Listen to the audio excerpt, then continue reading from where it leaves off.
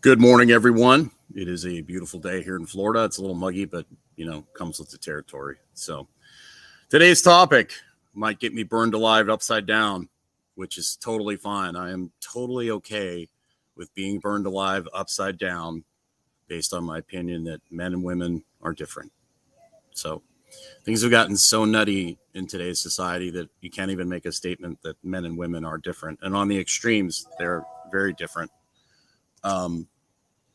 Are there exceptions? Absolutely. But, I spent almost 25 years coaching large groups of women, large groups of men, different sports teams.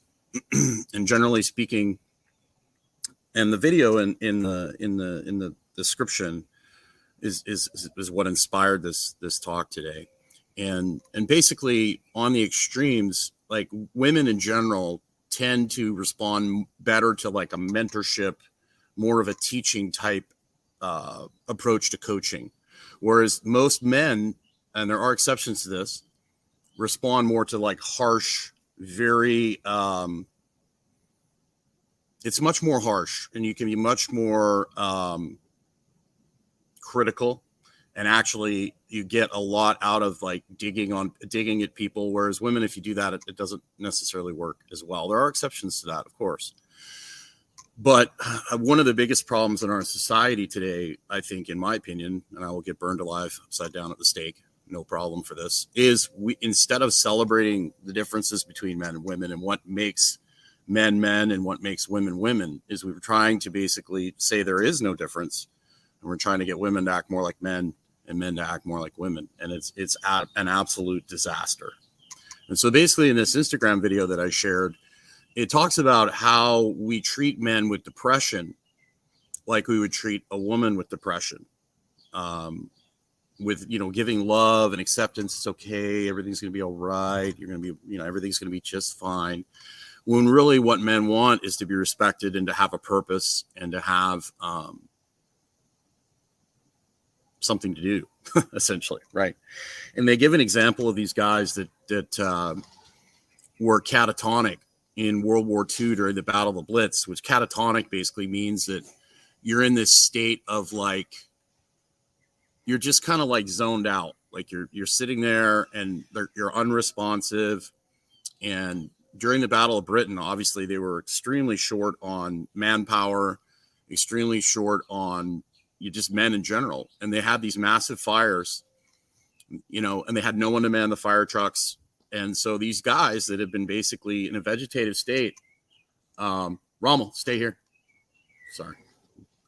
We have some people here helping us with cleaning the house, and they're afraid of dogs, and Rommel was going to go inside the house. But these guys that basically were catatonic and unresponsive, all of a sudden got up out of their beds, started manning these fire trucks. And the point was being, if a man has a purpose, if he feels like he has value, he will crawl over broken glass. And I've seen that time and time again. And this also goes for education as well. Men and women have a little bit of different learning styles. And, little Johnny will draw a dragon, and, little Susie will draw a flower. And the teacher goes, well, Johnny, a lot of these places won't let kids draw like dragons or play with swords or pretend to play with guns. That's not allowed anymore. Yeah, it's insane.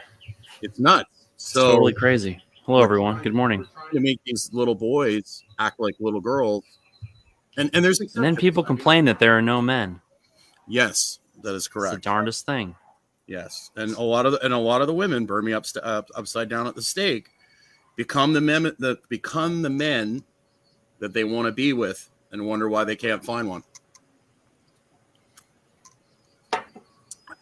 Did that make sense? Yes, it did.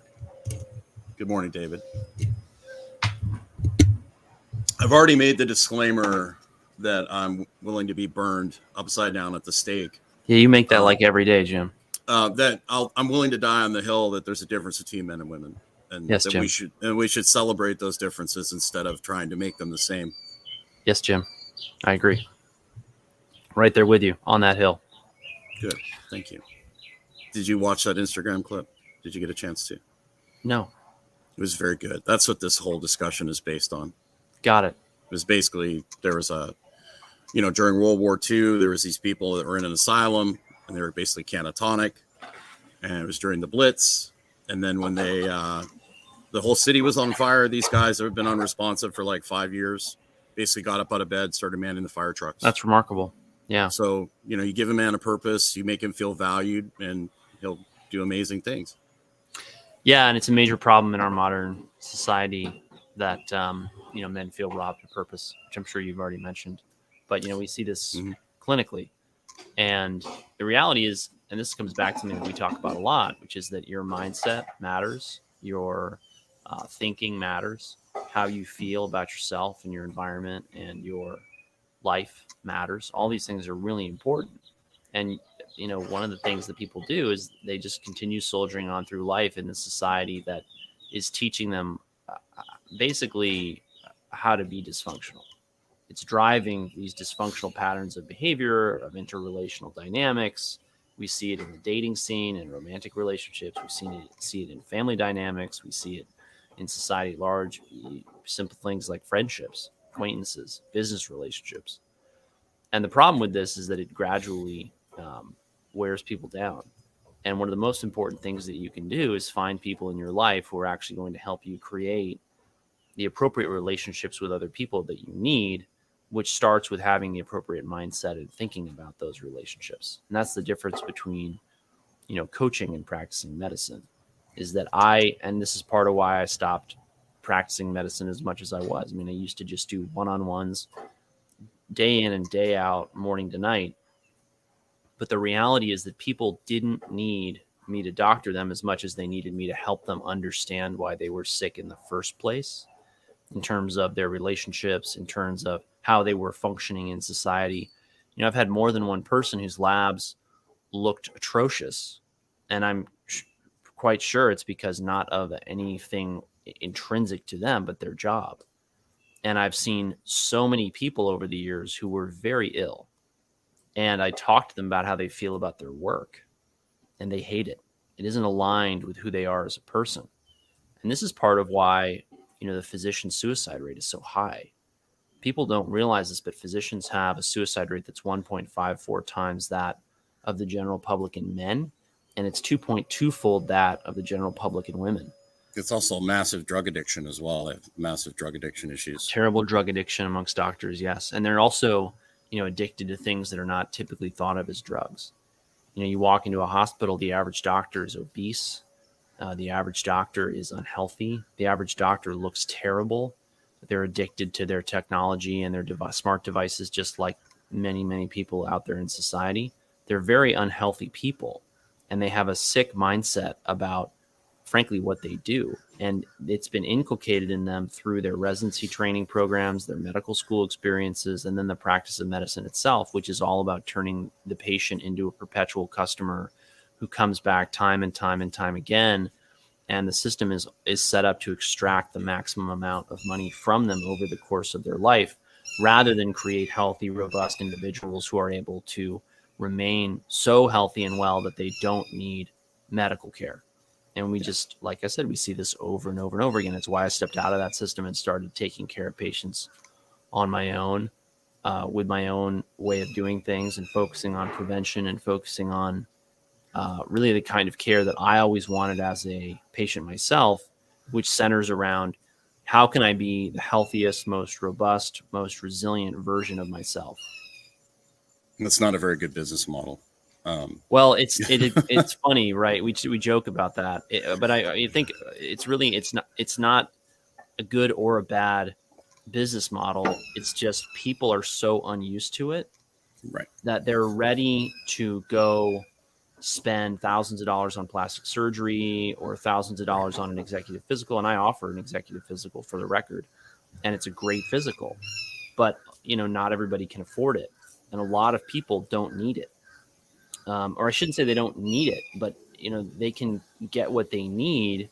They have a lot of low hanging fruit they can take care of before they need to get into that kind of stuff. Exactly. And one of the biggest things I see, I think, with the downfall of men in our society is the glorification of the college degree, and basically telling people that are plumbers, that are welders, that are tradespeople, that is not a good path. So we've pushed all these people into college, into these degrees that really don't have much function. If you want to be a doctor, you want to be a lawyer, that sort of thing. But a lot of these degrees don't really have any value, right? Whereas we don't have any kids going into the trades.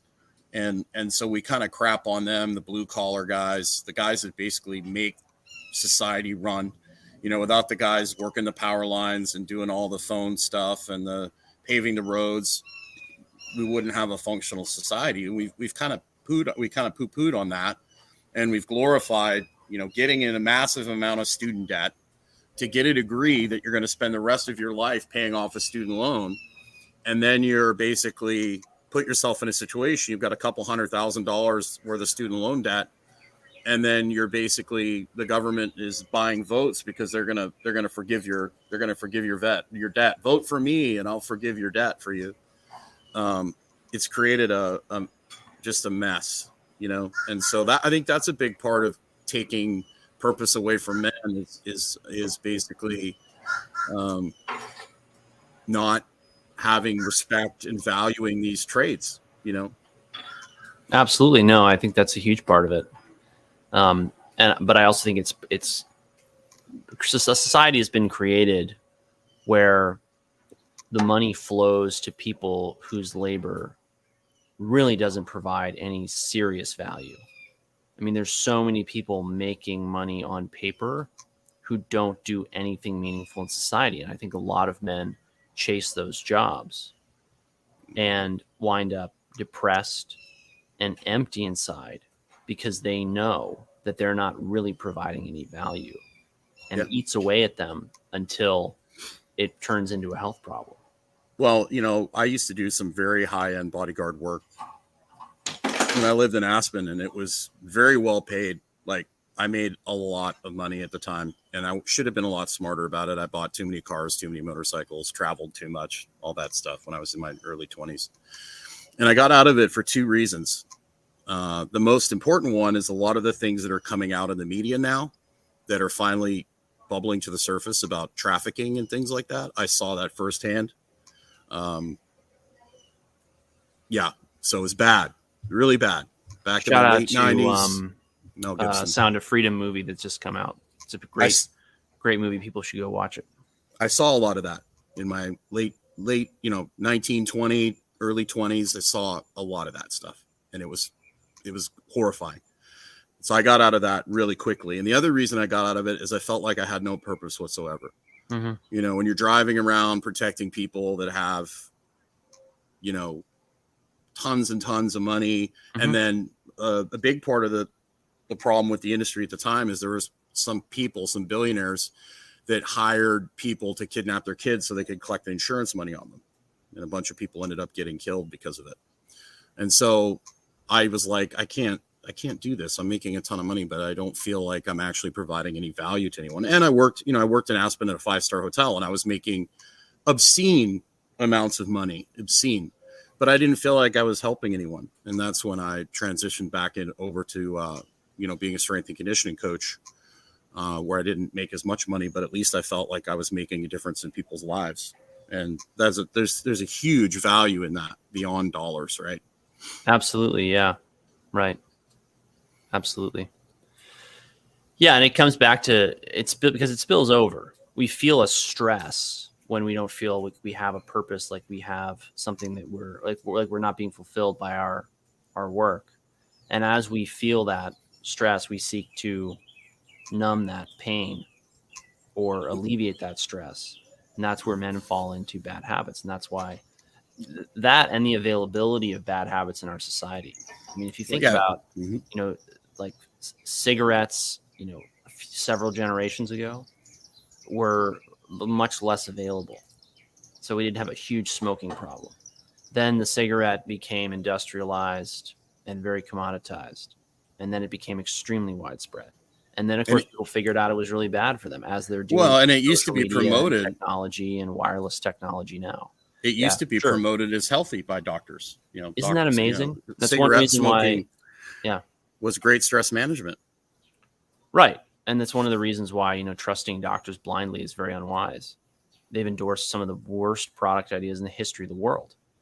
And they're very wrong about a lot of the products that they're recommending right now without naming any specific products. Well, and the thing is too, with our society, what do you do when you have hundreds of thousands of men that don't have a family, they don't have a purpose? You get them hooked on weed and porn, and that's basically it. You've got tens of thousands of men that sit in their basements all day, game, watch pornography, and smoke weed. And that's basically, we've got this whole lost generation of men that are in their parents' basements, and it's not good. No, I agree. And the key to breaking out of that, if you are watching this and you're stuck in that loop, is get outside, like get some sun in your life, get off the screens. And it's going to hurt and it's going to suck for a while, and then find something you really like doing besides playing video games. Or if you're going to play video games, at least, I had a kid come to me years ago who literally his parents were like, you got to convince him to stop playing these games. And I started talking to him, and they wanted him to play sports, and he really didn't want to. So I talked to him for a while. I talked to his parents, and this was way before like these gaming YouTube channels and stuff. And I said to the parents, I said, look, this kid is hooked. I mean, it's almost impossible. He was like 13 or 14 at the time, and very unathletic, hasn't really played much outside. And I said, look, let's make a deal with him where he has to go outside and do some things for a certain amount of time, and then he can go play his games. But I said to him, I said, what you need to do is you need to film these, and then you need to put it on YouTube and basically teach people how to play the games better.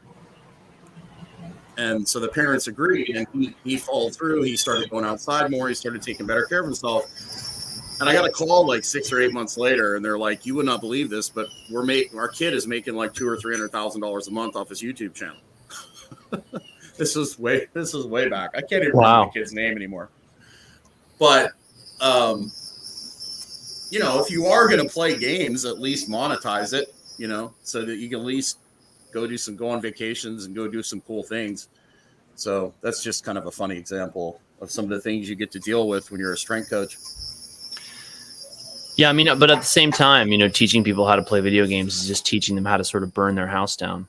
I mean, I used to play. I agree, but the kid was at a point where that was his purpose, right?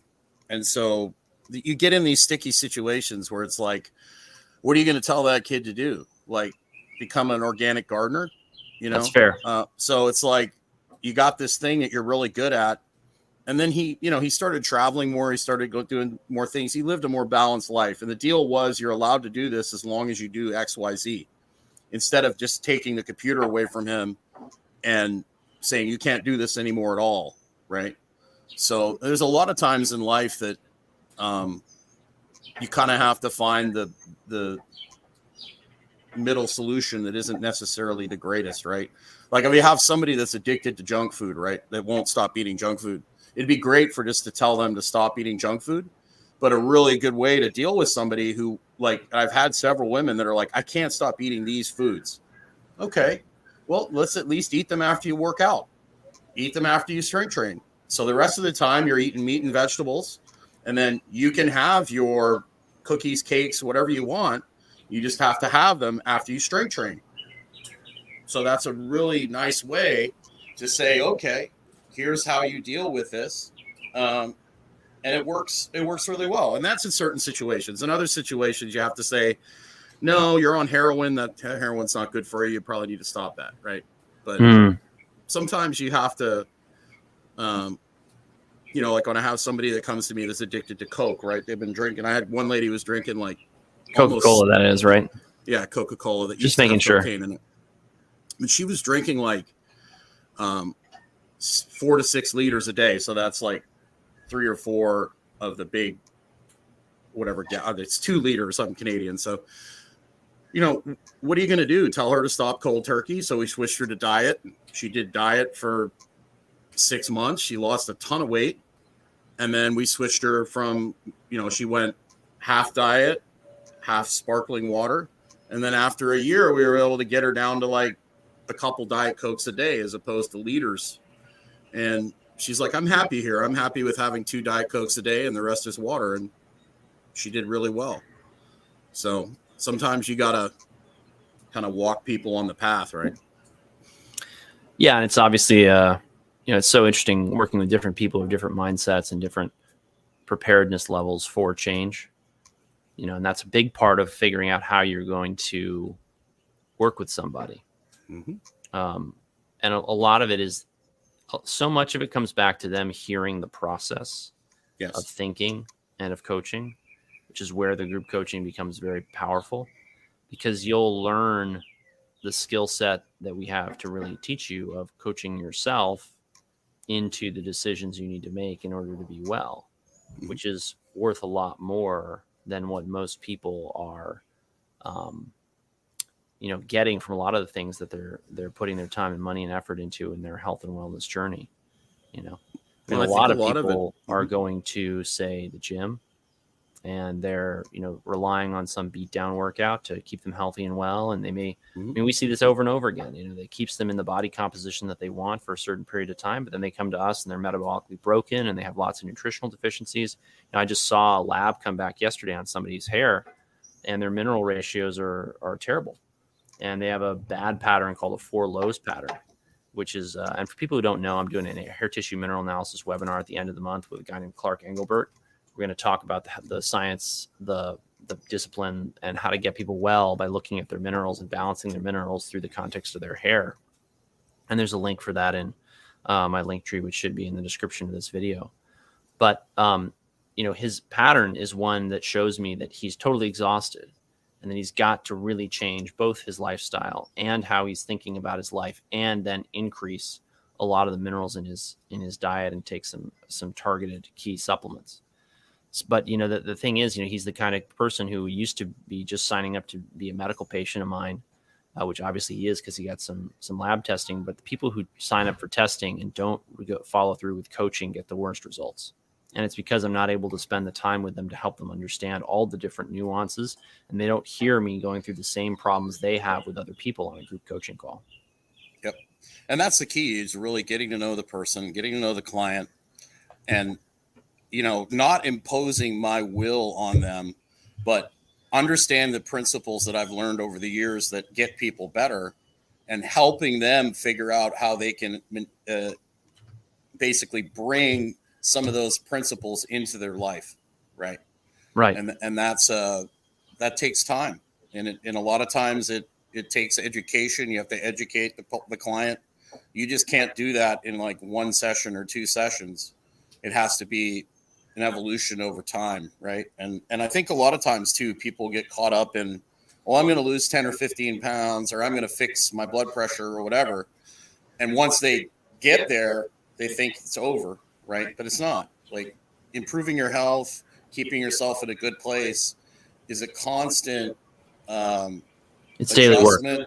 Is a custom adjustment of daily habits that's consistently done until the day the good Lord takes you from the earth, or the day you get burned upside down alive on fire, which is probably what's going to happen to me. You just can't stop saying that, Jim. Just saying, it's getting to that point, unfortunately.